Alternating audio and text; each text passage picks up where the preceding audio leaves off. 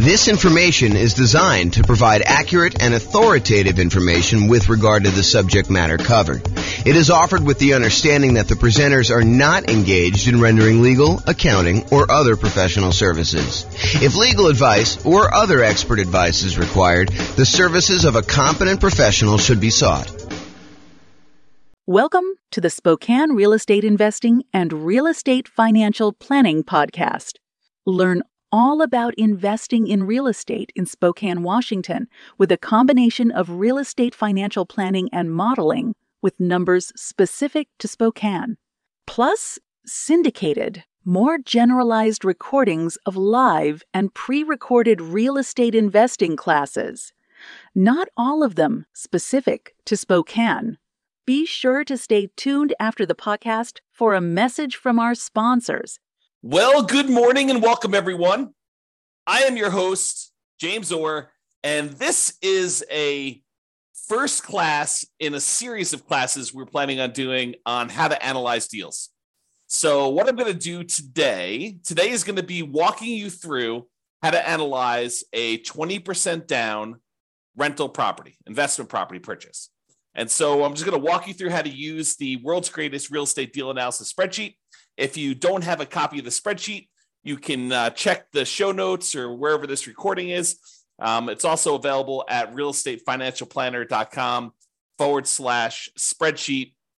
You'll have to have it emailed to you. That way we can keep you abreast of any of the updates or changes we make or any of the new improvements we make in case there's an error somewhere and we need to get it out to you. That's why we require you to register in order to get it, but it's completely free.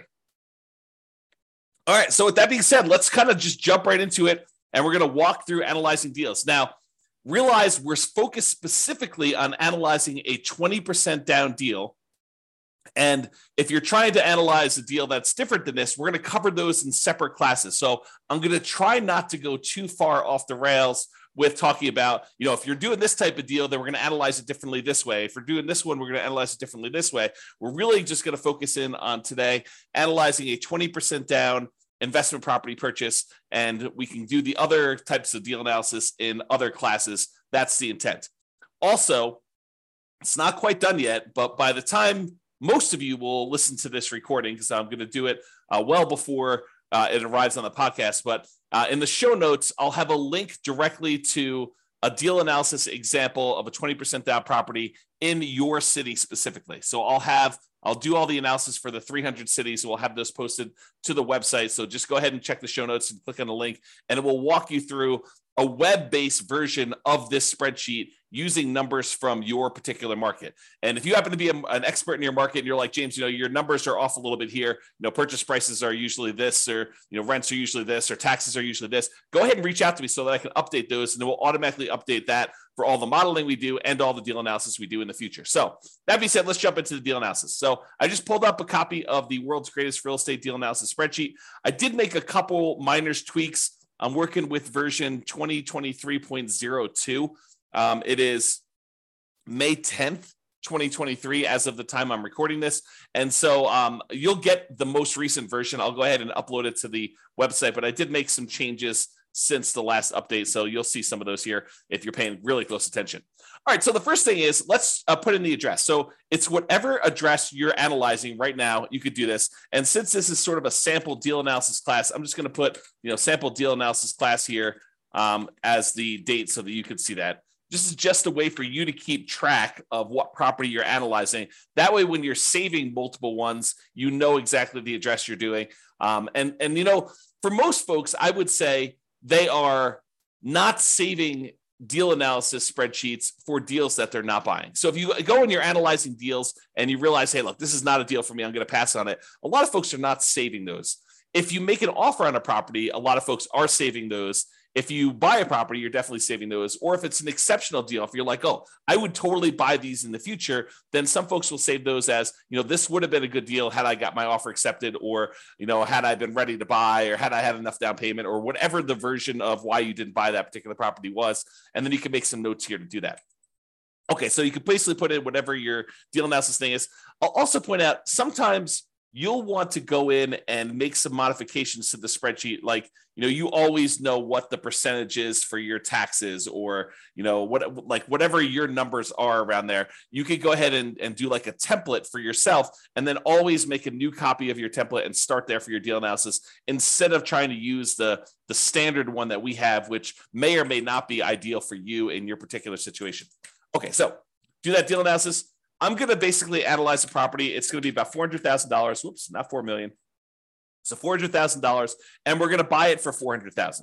Now, if you were able to buy this property at a discount, like let's say you're able to get it for $390 or something like that, you could basically put $390 in here, and the calculations will all be correct when you do that. If you have to pay a premium, if, for example, you think the property really is worth $400,000 and you're able to negotiate you have to bid the property up in order to get it, you would put in a premium here as to what the purchase price was. So you may put in, $405 or whatever you had to pay as a additional amount above what the property is worth in order to do that. And so you may have to adjust some of your numbers if you have to pay a premium on your property. For today, we're going to assume for now that you're able to buy the property for what it is listed for. So the property's been sitting on the market for a week or so, and you're not able to go in and negotiate hard because, they're still new on the market and they think that they're going to be able to get their price. And so you're able to make an offer for the exact list price right now. If it's been sitting on the market for a little while, or you're okay, hear no on, getting your offer. If you don't really want it, if it's not that great of a deal, then maybe you decide to come in a little bit light, and you can do that there.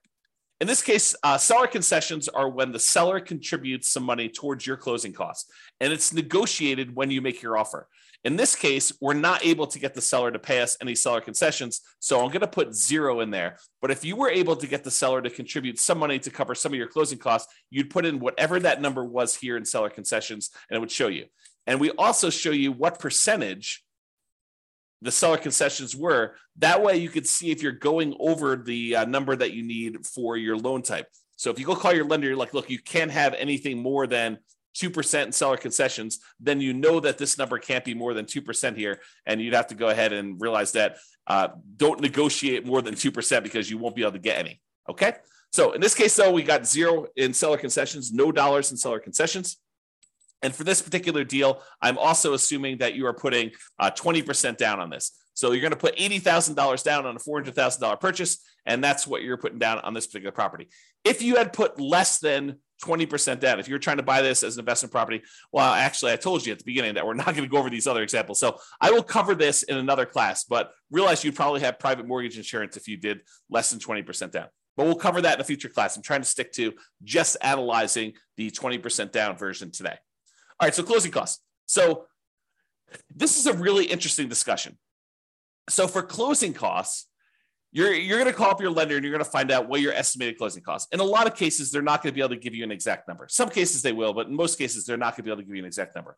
But closing costs, in my opinion, are not just the closing costs from the lender. They're not just the fees that the lender is going to charge you in order to get the deal. I also like to include in here all the other costs it would take you in order to buy this property. And that includes some things that I think a lot of folks don't usually take into account when they do their deal analysis. For example, if you paid to have an inspection done on your property, if you go and hired a home inspector and had the inspector come in and inspect the property, I think that should be included somewhere in your spreadsheet. Now, you can include that in your rent ready costs as a cost of getting the property ready to rent. You can include it in your closing costs, or you can include it, somewhere else if you wanted to do it as an additional expense somewhere. I tend to prefer to put it either into rent ready costs or closing costs. Now, here's a couple other weird gotchas on that. So sometimes you're going to pay for your appraisal, not on the closing settlement statement. Sometimes the lender is going to say to you, hey, we need to get an appraisal done. I'm going to send you a link to my portal for you to prepay for the appraisal using your credit card. You're going to go on there and you're going to actually pay for the appraisal there. Make sure you include the cost of your appraisal here so that you actually take into account the cost of it. Now, at some point in time, you will probably have a property under contract where you end up not closing on it, where you've gotten through the point where you've inspected the property, maybe you've paid for the appraisal on the property, and maybe the appraisal comes in low, or you're unable to negotiate an agreement on the things that need to be repaired in order for you to buy the property. And so you're going to have occasionally a property where you pay for an inspection and or an appraisal, and you end up not buying the property.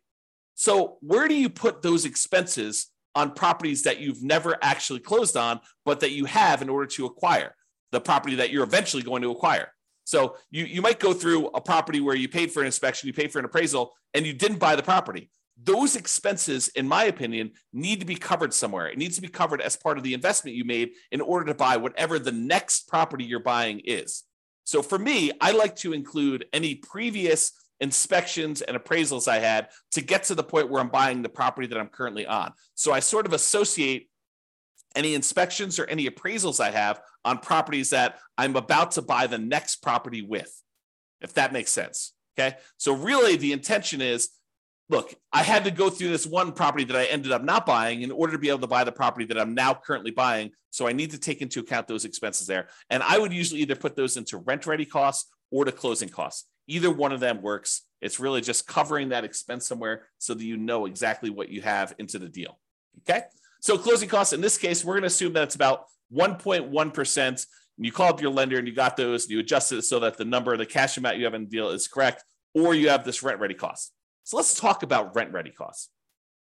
What is a rent-ready cost? A rent-ready cost is money you're going to need to spend on the property after you acquire it to get it ready for rent.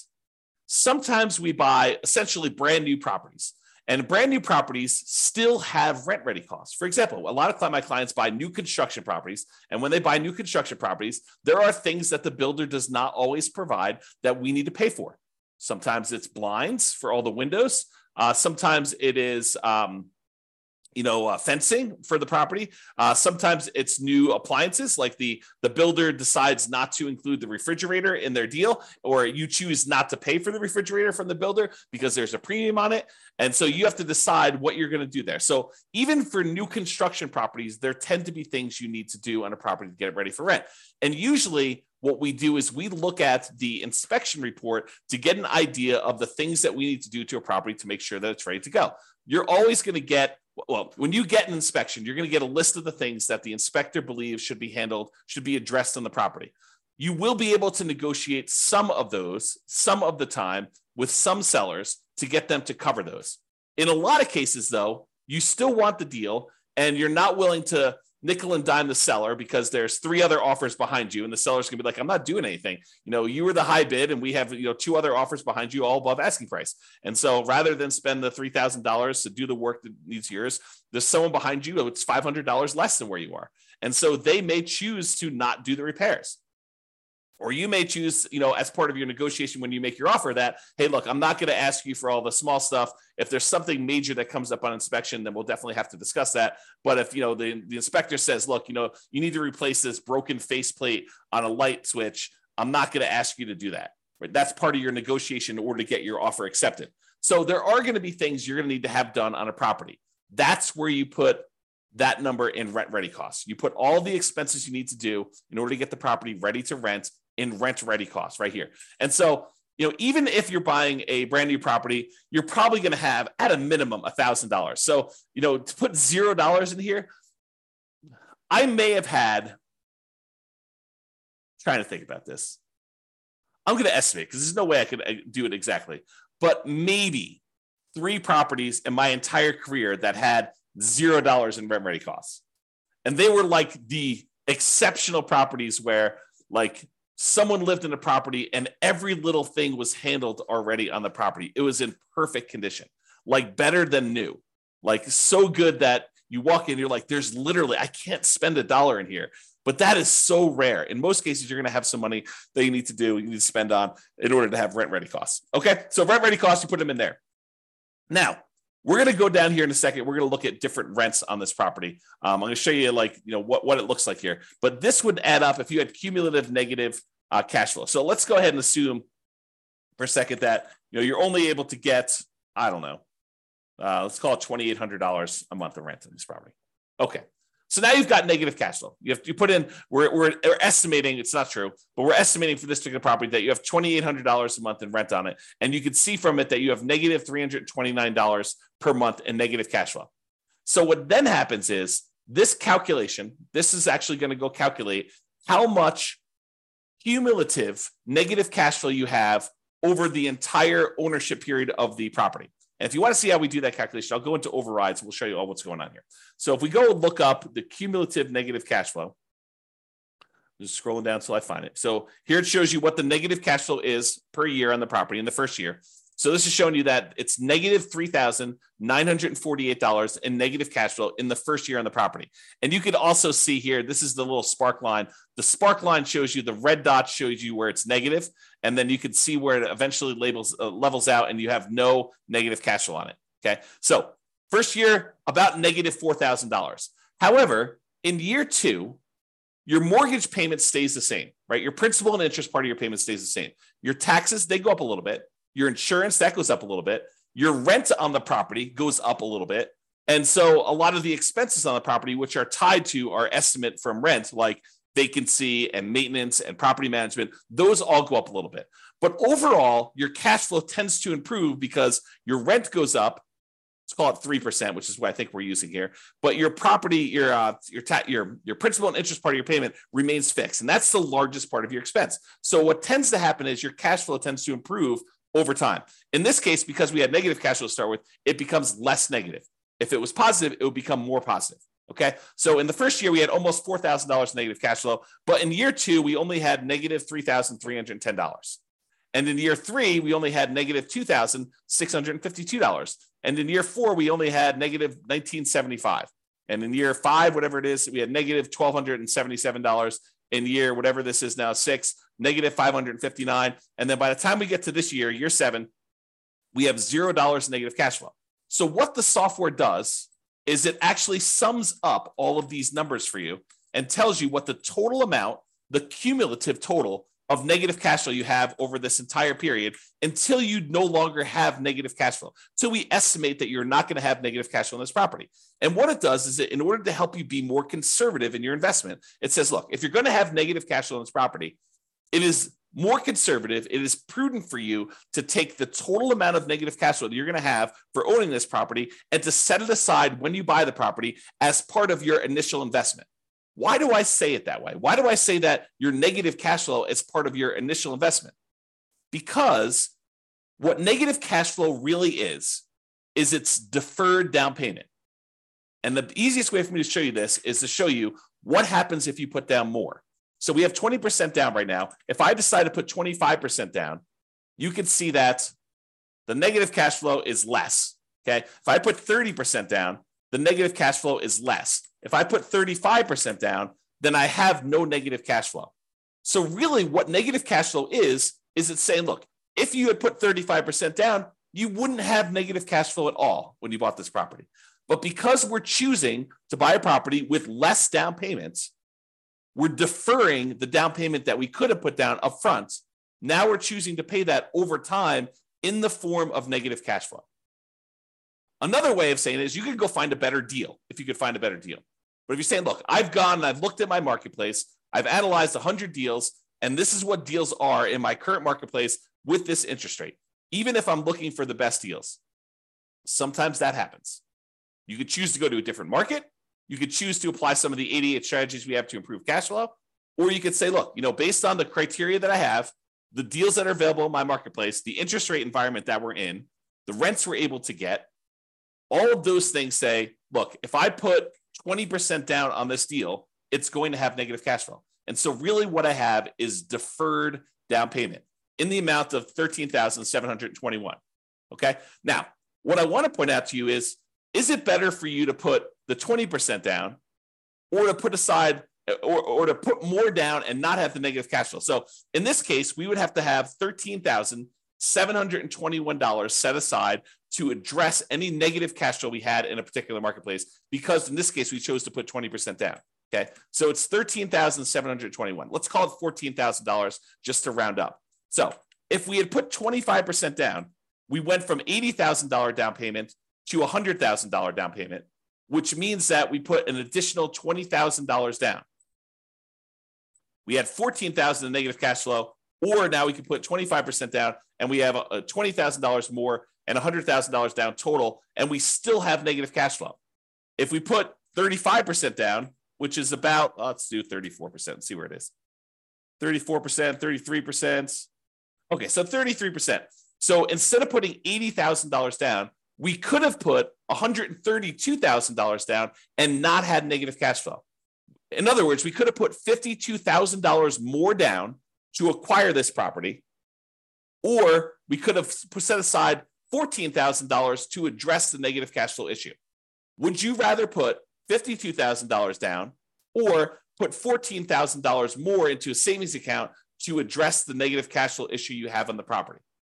The choice is yours, right? Because you could have put $52,000 more down, or you could have put $14,000 aside in order to address the negative cash flow. That's the difference, right? That's the difference between putting it up as down payment or setting it aside as deferred down payment in the form of negative cash flow over time. Okay, so let's go back to 20% down. We've had that discussion. So if you had any cumulative negative cash flow, it'll calculate it here, and it will use that as part of your return, because now you have this cumulative negative cash flow in addition to your down payment and your closing costs and your rent ready costs. That becomes part of your investments when we calculate return on investment, because you have to have that money set aside to prudently make this investment in addition to reserves, which we'll talk about here in a minute. All right. Okay. So now it tells you your total amount that you invest in the property. $80,000 for the down payment, $4,400 for closing costs, about $3,000 in rent ready costs in this example, about $13,721 in cumulative negative cash flow that you've just set aside somewhere in a savings account, maybe with your reserves, where you have those ready, available for the negative cash flow that you inevitably get. I don't want to confuse the issue. However, this is probably not the amount of money that you will need for your negative cash flow, because we do have some cash flow from depreciation. When you buy a rental property, you get tax benefits of owning the rental property. Those tax benefits can be used to look like cash flow, cash flow from depreciation. The tax benefit is called depreciation, so we call it cash flow from depreciation. So you could actually say in each paycheck you get from your job, you say, look, I know at the end of the year, I'm going to get this depreciation benefit by owning this rental property. So instead of actually just waiting to the end of the year for my tax return to be done and getting a refund by overpaying my taxes, what I could do is I could go into my job, my employer, go to HR and tell them, look, I would like to make some adjustments to my exemptions because I know that I'm getting about this amount back on my taxes at the end of the year. So I could adjust my exemptions so that I get more in each paycheck that I could then use to address the negative cash flow on the rental property, or to supplement positive cash flow if you were getting positive cash flow. It doesn't have to be negative. So in this case, it shows you that using the below market rent that we just put in here for this example, that negative $329 in cash flow plus $206 in cash flow from depreciation, which we've estimated based on our effective income tax rate. So you have to put it in here to estimate it. It's based on your actual income tax rate. But in this case, we just use an estimate. You can put whatever your number is here. So now we're saying that $206 is expected to be cash flow from depreciation, negative $329 from cash flow. So really the total between these two is the sum of these, or negative 123. So it's not really negative 329, it's really negative 123. So this is conservative. Okay, that's why we're saying it's more conservative to do it this way, even though really you're not going to have anywhere near that much negative cash flow. It's going to be more like negative $123 a month instead of negative $329 a month because of the tax benefits, the cash flow from depreciation. All right.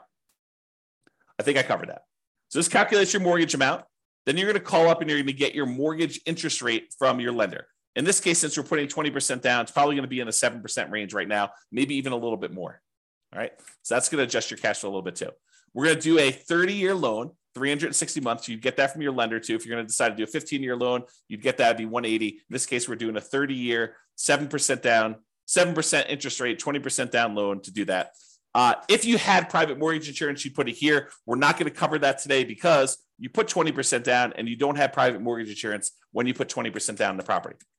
Then the income of the property. So I had put this arbitrarily low to have this whole discussion about cumulative negative cash flow. In this case, let's say that rent is $3,200 a month, which means that you're getting a slightly negative cash flow on this particular property as of right now with the current assumptions. Okay, so it's showing you what your negative cash flow is so far, which we're going to make some adjustments here. It's actually going to change a little bit. All right. Vacancy rate. So vacancy rate is not an exact number. And I'll give you an example to prove this to you. Let's say you have a property whose rent is really $3,200 a month. That's fair market rent. But let's say you decide you're going to rent this property. You really want to have no vacancy. So you're going to decide to rent this for $1,000 a month. It's supposed to be $3,200 a month, but you're going to decide to rent it for $1,000 a month. Are you going to have a lot of vacancy if you're advertising a property at $1,000 a month? Probably not. Your vacancy is going to be very, very, very, very low if you do that. What if you decide it's a $3,200 a month rental property that you're going to try to get $4,500 a month? Are you likely to have more vacancy then? Sure, you're trying to get above market rent to do that. So really, vacancy is a function of the rent that you charge. And rent is not exact either. In most cases, rent is a small range, right? No two properties are completely identical, and no two people are completely identical. And so rent tends to be this slight range. It could be really $3,100 to $3,300 or $3,000 to $3,400. So there's this range of what rents could actually be. And you might find that one of the things we recommend is you start 60 to 90 days ahead of your current tenant leaving the property. So 90 days before your current lease is up with your current tenant, you approach the tenant, you say, look, rents are going to be this if you renew. Are you going to renew? We need to know because we're going to start marketing the property and we want to get our next tenant lined up before you move out.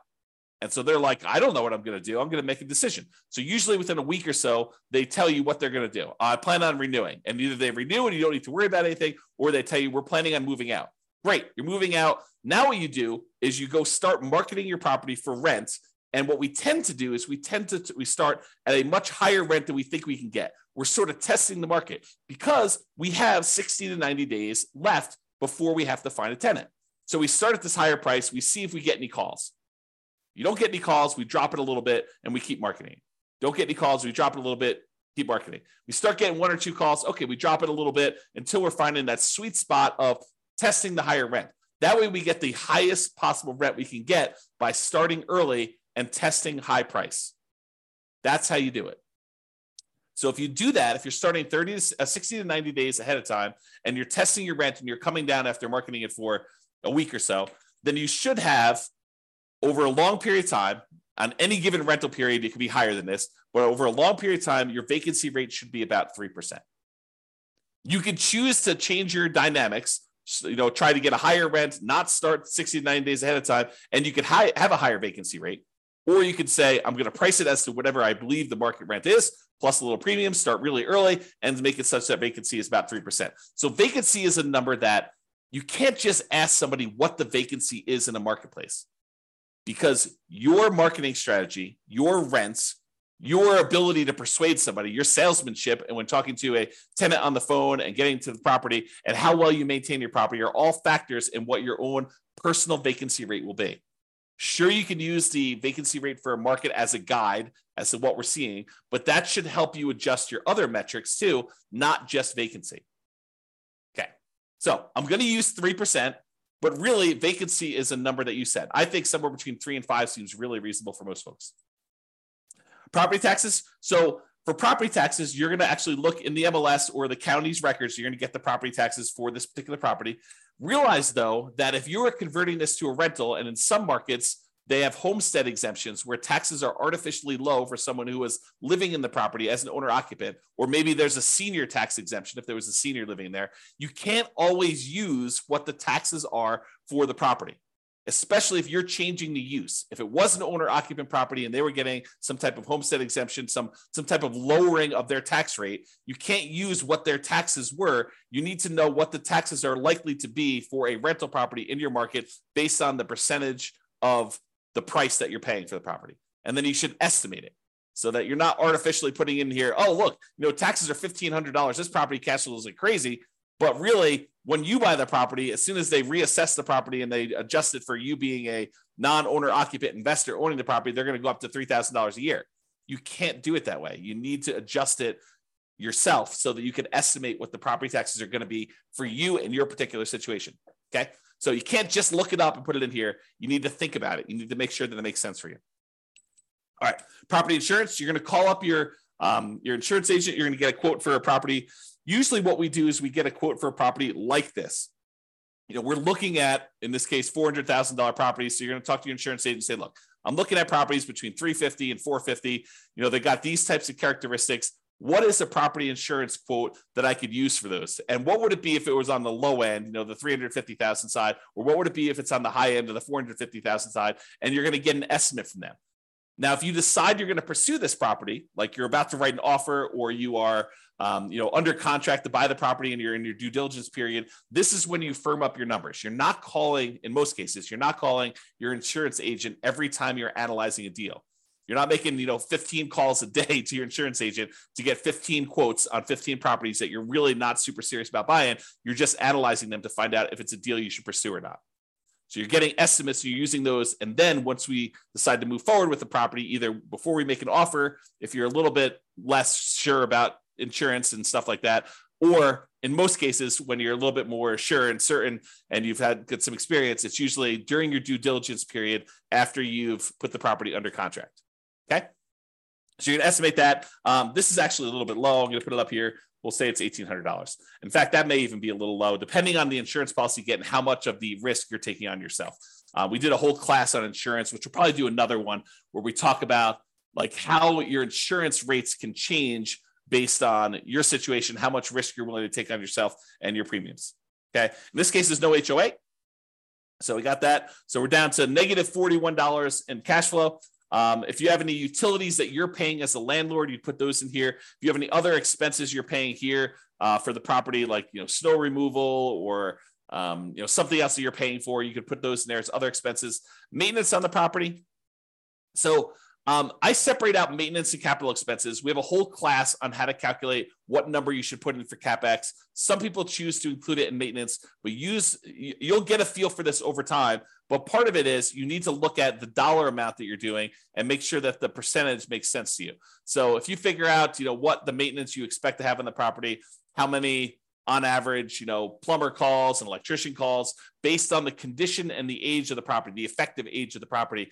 You'd want to estimate this, carpet replacement or flooring replacement on a property between tenant turns, how often that's going to happen. You can estimate all this for maintenance and make sure that your number makes sense there. I'm going to use 10% for this case. I think that's in the ballpark for a lot of properties, especially newer properties. However, if you've got a much older property, this number could be twice that. So just realize that, that this could be a wide-ranging number depending on the quality of your property, and realize that you need to adjust for that. The capital expense number, when you go through the capital expense worksheet, you'll see that this number is usually pretty significant because you should be setting aside money for that roof. It's coming. You're going to need to replace the roof at some point. That you're going to need to replace the furnace. You're going to need to replace the air conditioner. So you got to budget for these things. Those are examples of capital expenses that are coming. And the life cycle of these things generally. And so you could say, look, roofs last about 20 years in my marketplace or whatever it is normal in your marketplace. And so you need to take the price of a roof, adjust for inflation out into the future and say, it's 10 years old now, so I only got 10 more years left on it. Or it's brand new, I got about 20 years left on it, and adjust the price you're paying 20 years in the future with some inflation in there and calculate what you need to set aside. That's the whole CapEx class. Go watch that one for details on how to get this number. All right. And then management. In this case, if we had a professional property manager and they were charging us 10% of gross rents, this would be negative $41 a month. In this particular case, I'm going to say you're managing it yourself, and that significantly changes the cash flow numbers. We went from being negative $41 a month to now we are positive $269 a month, and we no longer have that cumulative negative cash flow thing either because we decided to self-manage. If you're going to hire a professional property manager, put this in here. If you're going to say, look, I actually have some hard costs of doing property management. I need signs, I need lockboxes, I need all that stuff. And you want to set aside a certain number in here. Maybe you decide to put in, not 0.5 there, 0.005. You're like, look, I need to set aside about, probably that's even a little high. Let's do 3.5. So I'm going to set aside, about $130 a month to cover my hard costs of having to manage this property, printing statements, mailing things, the software I use to manage my own properties, the signs, the lock boxes, all that other stuff. I'm going to put a hard cost in here to kind of account for my management costs. I think that's reasonable. If you're going to actually hire a professional property manager, a lot of those costs are going to be covered by them and you can put in the full number. Some people will choose to put 0 in here. I think that's less than ideal, but you should probably put something in there even for your own costs. All right. Then we estimate what the land is worth because when we calculate depreciation, we cannot calculate the value of the land when we calculate our depreciation, it's only the value of the building. So we estimate what the land is. A lot of times you can get this from your CPA, or if you go onto the county website, sometimes they'll tell you what the value of the land is estimated at, and you can then use that as a defensible position for putting in what the land value is, and you can use the rest of your purchase price as the value of the property, which we do automatically in the spreadsheet. So put in whatever land value is. It shows you what the dollar is. If this is a residential property, which if you're renting to people, it probably is. If it's commercial, you put in C here, and that would adjust your depreciation period. In this case, we're using R. And then whatever your estimated effective income tax rate, again, we're estimating your tax benefits. This is not intended to do your taxes for you and tell you what your tax rate is and then be able to show you that. So estimate what your effective income tax rate is. Go look at your last year's tax return and go ahead and use that. If you don't know, go ahead and do it that way. And then you can put in a number here. I think 20% is probably a pretty good number for some folks. I mean, not everybody, but you can do that. All right. So that being said, you put in all your numbers. Now we're ready to do some analysis. We look over here and we can see a bunch of stuff. For the sake of time, because we're running, relatively short on time for what I hope to do, I may not cover all the different things. I'll try to go through as many as I can, but we'll kind of see where we end up. So the first thing a lot of folks like to look at is this cash flow one. And we've been talking a little bit about it when we talked about that cumulative negative cash flow thing. But this shows you three numbers. It shows you your monthly cash flow on a property, how much money you're making after all expenses on the property, your monthly cash flow. And it shows you that number right here, $269 a month. It also shows you your estimated cash flow from depreciation, that tax benefit you get by owning this rental property. And then it sums up these two numbers and shows you what we call true cash flow. True cash flow is simply the sum of your monthly cash flow on the property plus the tax benefits you get by owning that property, the cash flow you get from depreciation. It is the true cash flow you would get by owning the rental property. And that happens to be $475 a month if you bought this property with 20% down, okay? Then it uses some of these numbers and some of the other calculations, and we look at what our return is in dollars for the first year. So if you want to see the first year, if we just look at the raw returns, we're making about $12,000 from appreciation.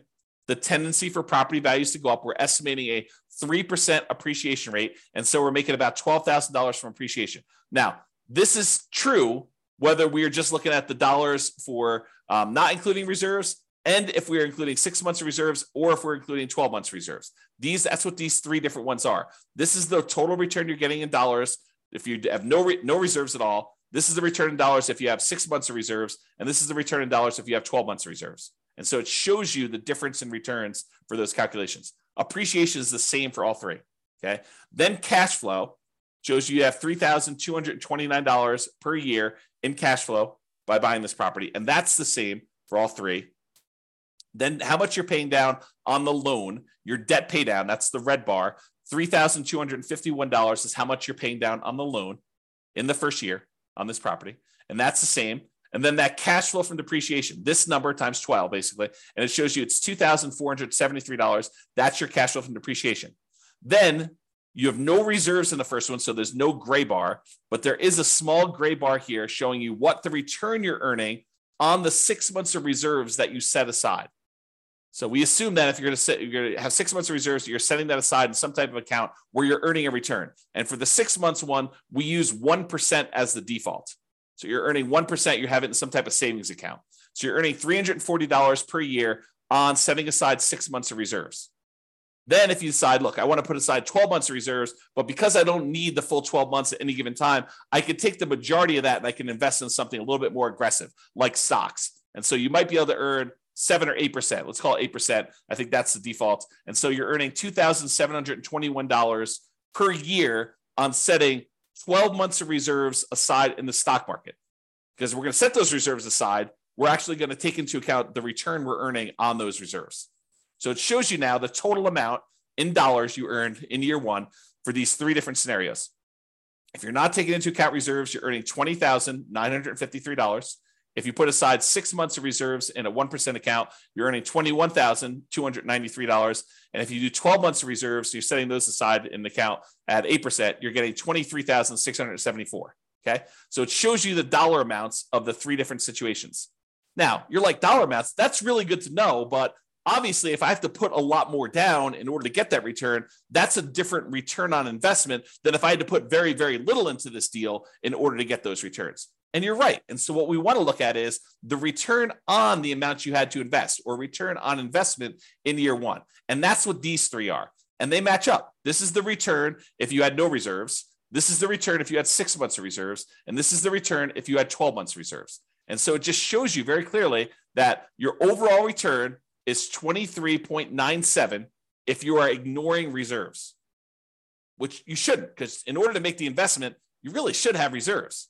So this does take that into account. It calculates now what your return is if you set aside 6 months of reserves and this total cost to close. Okay. So 20.39% is your overall return.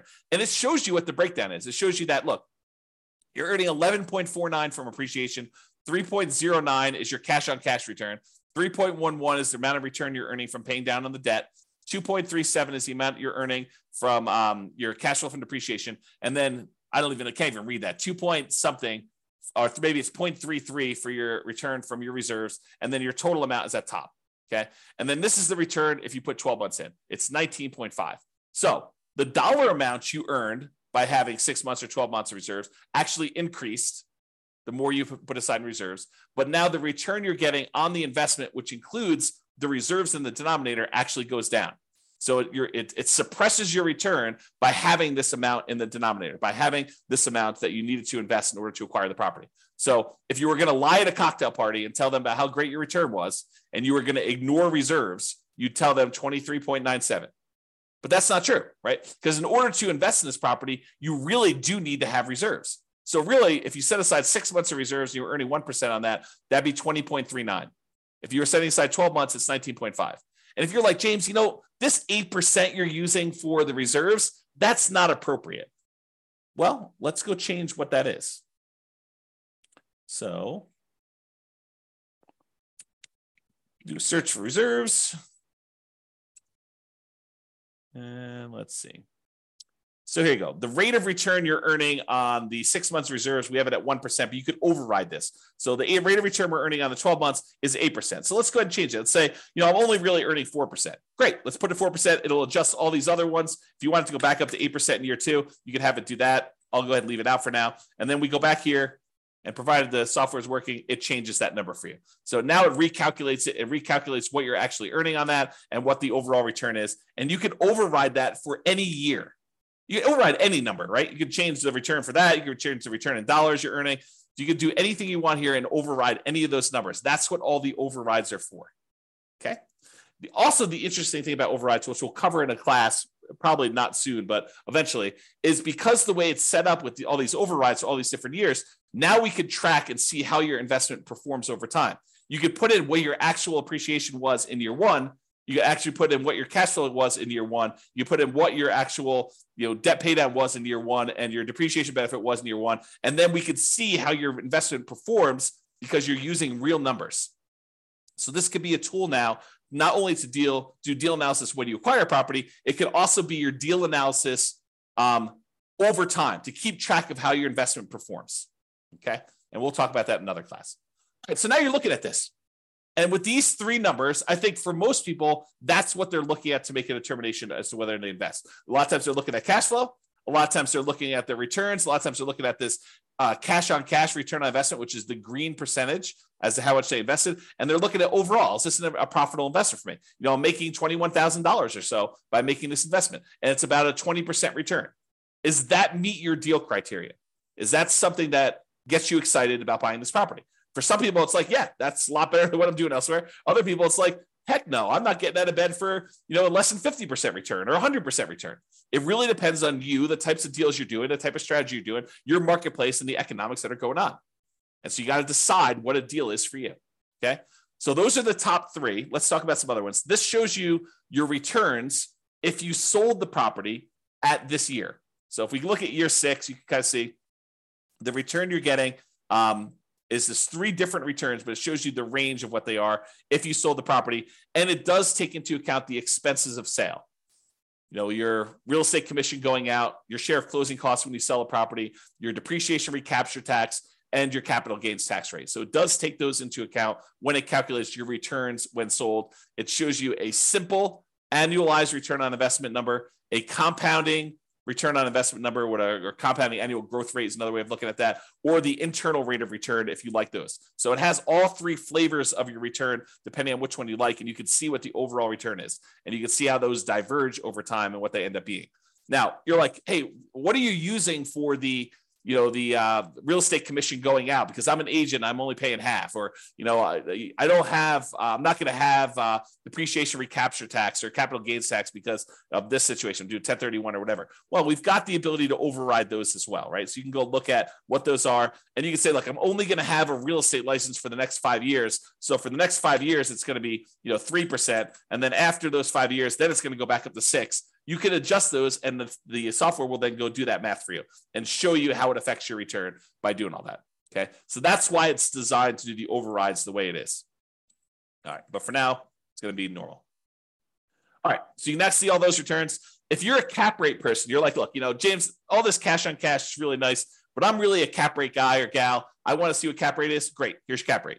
So it shows you cap rate over the first 5 years. It is the gray bar here, 7.19, 7.41, 7.63, 7.86, or 8.1.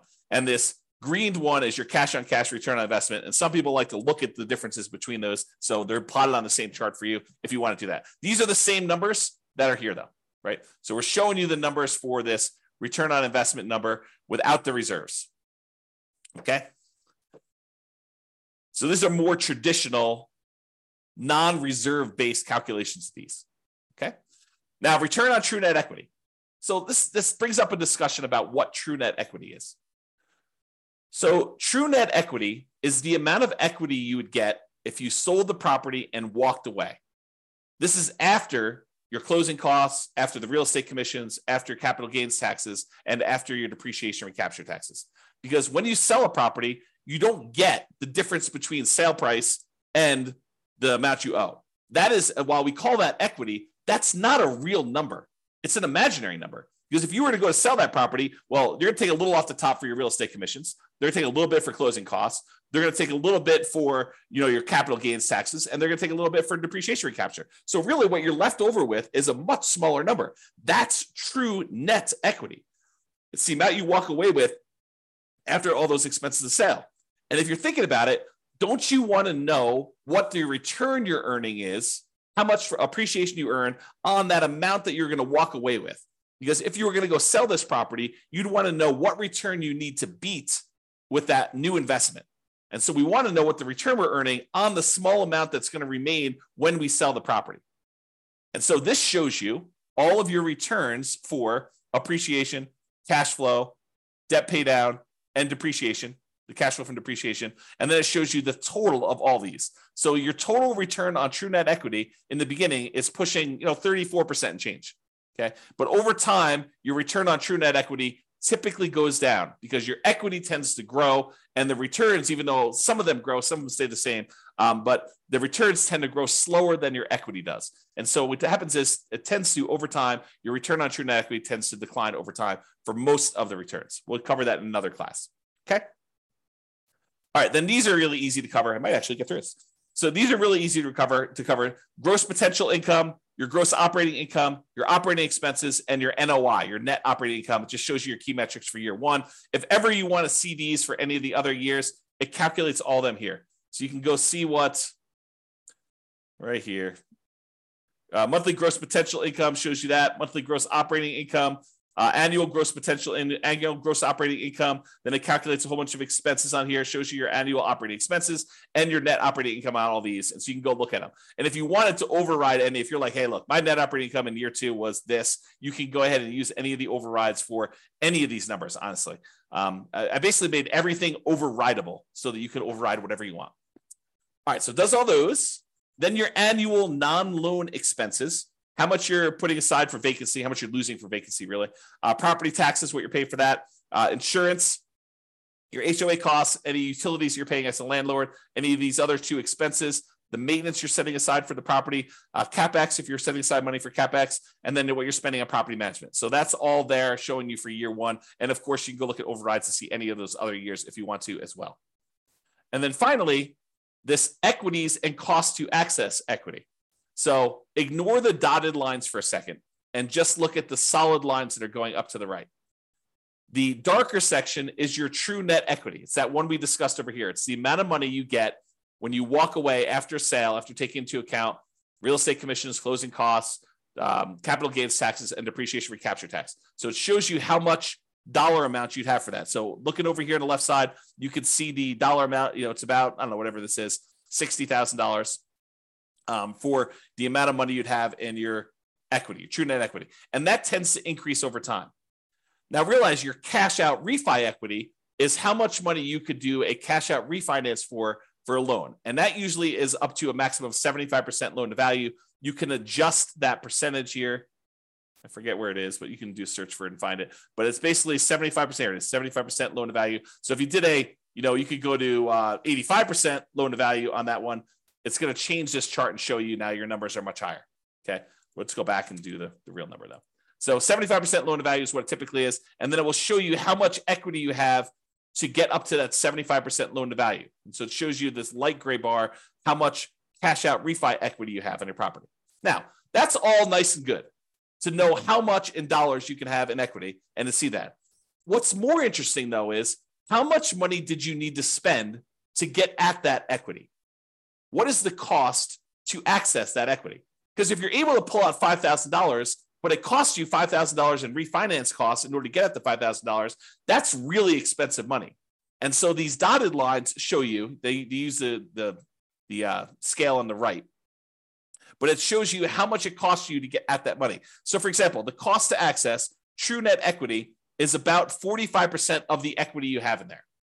Because real estate commissions are large, closing costs are large, your capital gains are large over time, your cash flow from your depreciation recapture taxes are large over time, that those are very large expenses for the amount of money you get out. And so you can see that those, while they decrease over time, or this is over 20 years, you can see that they decrease. They're relatively expensive. It's relatively expensive for you to pay all those costs to get out of the property. And so this is a percentage of the amount you're getting back that it costs you to get those.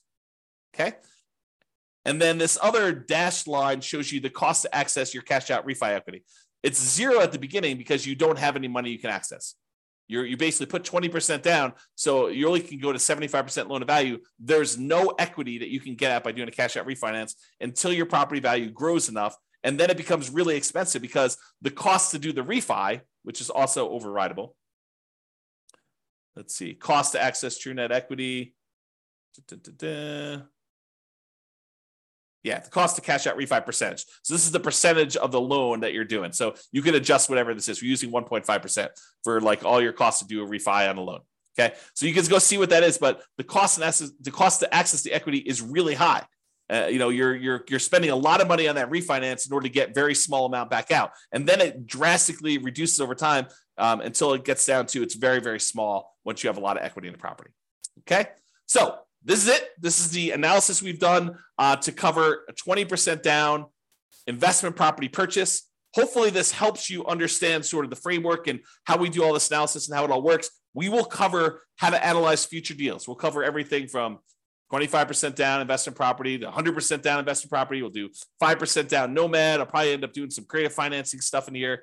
We'll just go through a lot of different analysis so that you could see how this changes when you analyze different types of deals and how we look at these things and how the assumptions vary. That's all I got for you. I see we have no questions. Thank you all for coming live, everybody. We don't always have people on live, but thank you all for coming and have a great day. Bye-bye for now. With home prices up, mortgage interest rates up, and rents up, but not quite enough to counteract the higher prices and interest rates. Cash flow on rental properties in Spokane is harder than ever. Book a call with the Real Estate Financial Planner to apply our proprietary 88 strategies to improve cash flow on your rentals.